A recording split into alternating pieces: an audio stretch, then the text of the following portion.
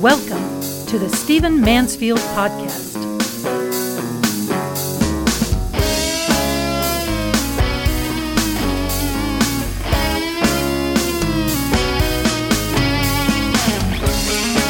Well, welcome to the Stephen Mansfield Podcast. I am so glad you have joined me. This is a place where we consider the critical events of our time and do it briefly. And all the people said, thank God. Glad you're with me.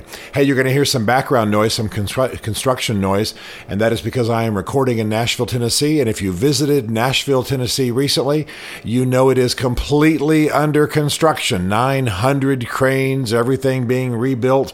So even here in our studios, we can't avoid a little bit of background noise. It doesn't bother us. We hope it doesn't bother you. Now, listen, I want to tell a story that you've been hearing about a great deal recently, and that is the Tulsa Race Riot, or as some people call it, the Tulsa Race Massacre. It's not just that I want to review what perhaps you've already heard on television. It is because I believe this moment, this anniversary of the Tulsa Race Riot, gives us an opportunity to address something about race. And I want you to get a sense of what it's like. I've written on this, I've studied this, I've lived in Tulsa, and so I want to tell you a little bit of this story and then draw some conclusions. I'll do it briefly, but lean in. Let's listen. Between 1865 and 1920, African Americans had built almost 50 townships in Oklahoma. It was a place that was built as a refuge. It was sort of the frontier in America. You could come if you were escaping racism, if you were escaping slavery, if you were escaping the Klan, you could come to Oklahoma and you would be good. Many of the founders of these townships, or the people also who engaged in business in Oklahoma, began to prosper. One of them was O.W. Gurley. He became a wealthy landowner. Well, he had admired a town in another state called Greenwood, and so he bought 40 acres around Tulsa, Oklahoma, and called it Greenwood, but it succeeded so well, it prospered so much that it became known as the Black Wall Street. On Greenwood Avenue, its main street, there were luxury shops and restaurants and hotels and clothing stores, movie theaters, nightclubs, libraries. It had its own taxi system, its own bus system, its own hospital, its own savings and loan, post office, school system. I mean, it was pretty amazing. Doctors and lawyers and dentists lined its very elegant avenues. It had its own newspaper. I mean, it really was everything we wanted for America and everything we would have wanted for blacks to accomplish. Well, it became the envy of whites in Tulsa. They weren't prospering as much. In other words, suddenly, uniquely in American history, in Tulsa, the wealthy part of town was the black part of town, this area called Greenwood, and whites in the rest of Tulsa, largely blue collar, maybe a little bit lower on the socioeconomic scale, were very resentful. Well, this brings us to May 31st, 1921. And that's, of course, why we're paying so much attention to Greenwood these days. We're living in 2021 right now, so we're at the 100th anniversary of the Greenwood experience. And what happened basically was something very small. Sometimes historic events are prompted by very small happenings. A young black man who was a shoe shiner in a department store named Dick Rowland, apparently got on an elevator, and at this time you had elevator operators. You had people who actually sat on the elevator, you've seen this in the movies, and operated the elevator and talked to the passengers or the clients. So Dick Rowland got on an elevator, and the operator was a young woman named Sarah Page. What happened next is rather unclear. Did Dick Rowland fall and perhaps touch Sarah Page, or did he actually grab her in some way? We don't know. There's no way we can know. Only the two of them know. However, Sarah Page began screaming. That's the bottom line. The young African-American man, Dick Rowland, got on the elevator. Sarah Page shortly after began screaming. She alleged that she had been molested or abused. I don't know exactly what language she would have used.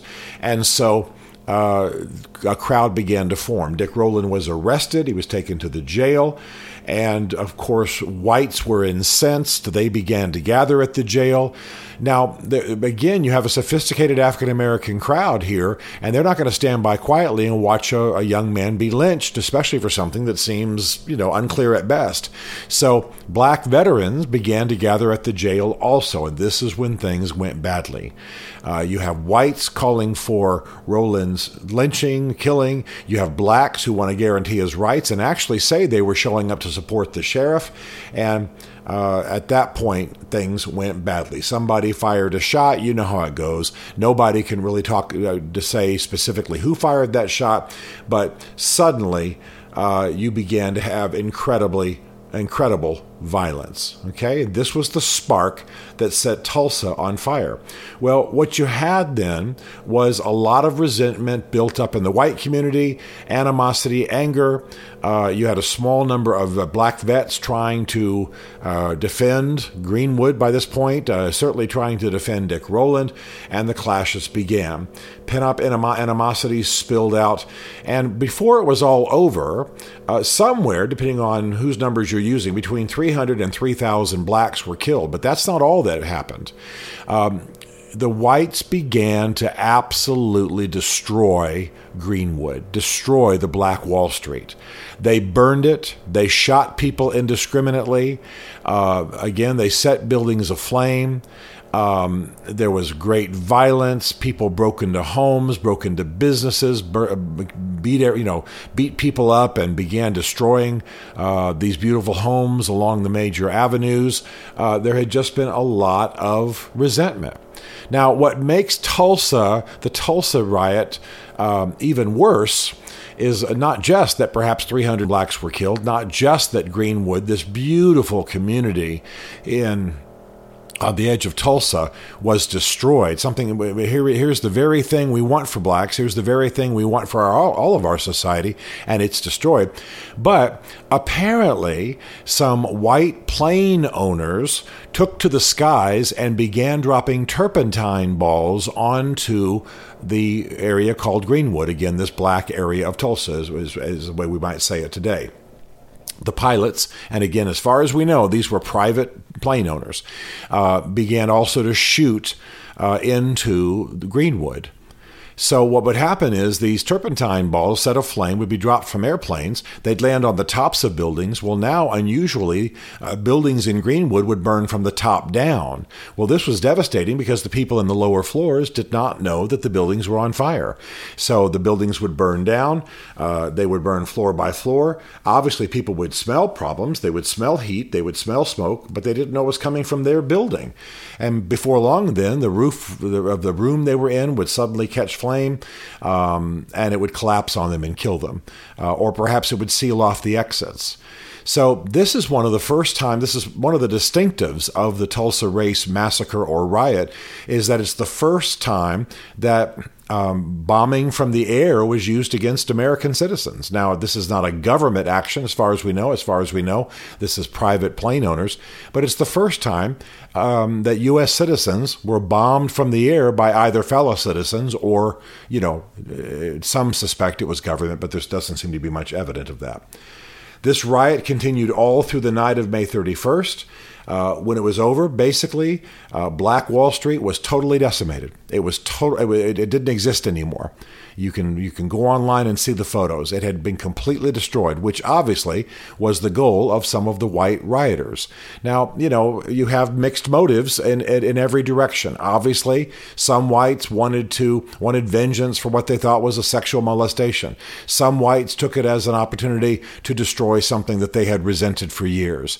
Some whites perhaps saw black veterans with guns and shooting and thought, well, they're assaulting us, and so they countered. Everybody on both sides claims to have had a noble motive of some kind.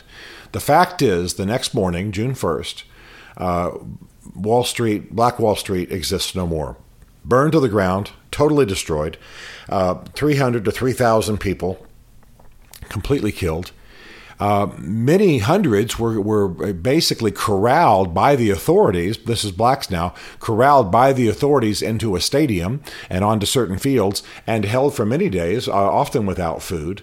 It was really, really horrible. In time, the blacks who were held as an attempt by authorities to limit the rioting. Of course, they had the wrong side. It wasn't the blacks who were rioting, it was the whites. That's very well documented. But those blacks were released and they returned to their homes, which of course existed no more. So Black Wall Street completely destroyed. And people are walking around in an absolute daze, June 1, 1921, June 2, 1921. Then the bad news came. The bad news came that insurance companies, these are the major American insurance companies that these blacks had contracted with and were paying, said that they would not pay for the rebuilding of Black Wall Street, or the other name, of course, is Greenwood. They wouldn't pay for it because the blacks were responsible for themselves. The rioting was laid upon the blacks of Greenwood, and so there was never any reparations. Never were there even insurance payments. And Black Wall Street is no more. There are monuments, there are walls in Tulsa, there are some buildings that are original, but for the most part completely destroyed. Now, I have to say to you that I'm so proud of my nation that we are remembering this at this time, and I'm proud of the blacks and the scholars and the officials in Oklahoma who are keeping this alive, who are talking about it, those private sources who have funded walls and monuments and various ways for America to remember. But there's an opportunity here. There's a real opportunity here. I am cautious about reparations as a whole for all who have suffered indignities in American history. I don't know how we would manage financial reparations as a whole for all blacks, for example, for slavery. Definitely there should be programs. Definitely there should be benefits. Definitely there should be advantages to help them make up for the losses that were visited upon them, of course, because of slavery and because of racism. I do absolutely believe in that. Call it what you will, affirmative action, call it other things. Some people use very pejorative terms, but I believe in when a people have been wronged, we help them. We help them advance. We pour money into their communities. We build. We've done it with other people. We've done it with the Japanese of World War II. Yes, absolutely. We should be doing it with the blacks of America who suffered not only slavery, but horrible indignities ever since. What I see the Tulsa race riot or massacre as, the 1921 Tulsa Race Massacre, is that there's an opportunity here for reparations in a place where it's obvious that wrongs were done. U.S. insurance companies that still exist refuse to pay insurance payments. They should refuse to help them rebuild. The city refused to help. People just took the land and built on top of it. The blacks moved on or became an oppressed minority within the environments of Tulsa. This can be addressed. This can be dealt with. This is only 100 years ago. We have actual names. We know whose parents were killed. We know what they owned. And there are insurance records. There are city records. There are photographs. There are newspaper accounts. So here's an opportunity for Tulsa and Oklahoma more broadly to address these issues. And by the way, there can't be, we're not talking about millions and millions of people. We're talking about maybe 10,000 people, max. So here's a chance for good and to be done in a situation where wrong was done, and it wasn't that long ago, and we have fairly accurate records. I think this could be a turning point. I think this could be a healing point. I'm proud of some of my friends. I went to my undergraduate school was in Tulsa, as almost everyone knows, mentioned it all the time, and I'm really proud of my friends, many of my African-American friends who have been part of championing this and holding services and holding remembrance events and things of that nature. But here's a chance for us to turn. The main thing I want you to hear, you're probably saying, well, why are you talking about this? I want you, number one, to take some of these stories seriously. Listen, nobody gets more glazed over about the stories they throw at us constantly in the news than I do. But some of them we need to pay attention to. Some of them we need to hear. Some of them require action. And I believe the Tulsa race riot is one of the worst moments of racism and racial violence in American history, by virtue of the number of people who died, by virtue of the injustice of it, by virtue of the loss of property, by virtue of the violation of contracts, by virtue of the misdeeds of authorities. Pretty stunning. And it can be addressed. Now, obviously, slavery itself was a horrible institution. And then you have the Tuskegee syphilis experiments, which were just demonic. That all can be addressed. But the Tulsa riot is something we know it's contained. We can address it. We can deal with this injustice. It was just an evil, as was the the Tuskegee syphilis experiment. So I want you to pay attention to this story. There's an PBS American Experience episode on it. There are articles on it. I'm not asking you to become an expert on the riot, but I want you to look it full in the face. Don't hide from difficult facts. Don't hide from painful history. I know I have a lot of people listening to this podcast who are in Tulsa for various reasons. Look at it. Help. Be part of the solution. This is something that was horrible. This was something that was a crime. This is something that American businesses have gotten away without addressing. It wouldn't be that hard to address it and to remove this stain from the pages of American history. This is part of what we have to do. We sometimes have to address the wrongs of the past in the same way that we build upon the victories and the successes and the nobility of the past, because this is what a good people do. And we in America aspire to be a good people. The Tulsa Race Massacre. Let's pay attention. Let's see if we can address this thing. Let's be in favor of reparations and healing, because it's time for us to turn the page in racist history in America.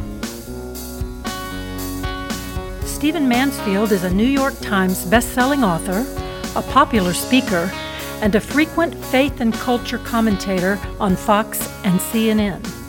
His groundbreaking books on faith and society include The Faith of George W. Bush, The Search for God in Guinness, Mansfield's Book of Manly Men, and Lincoln's Battle with God. Learn more at stephenmansfield.tv.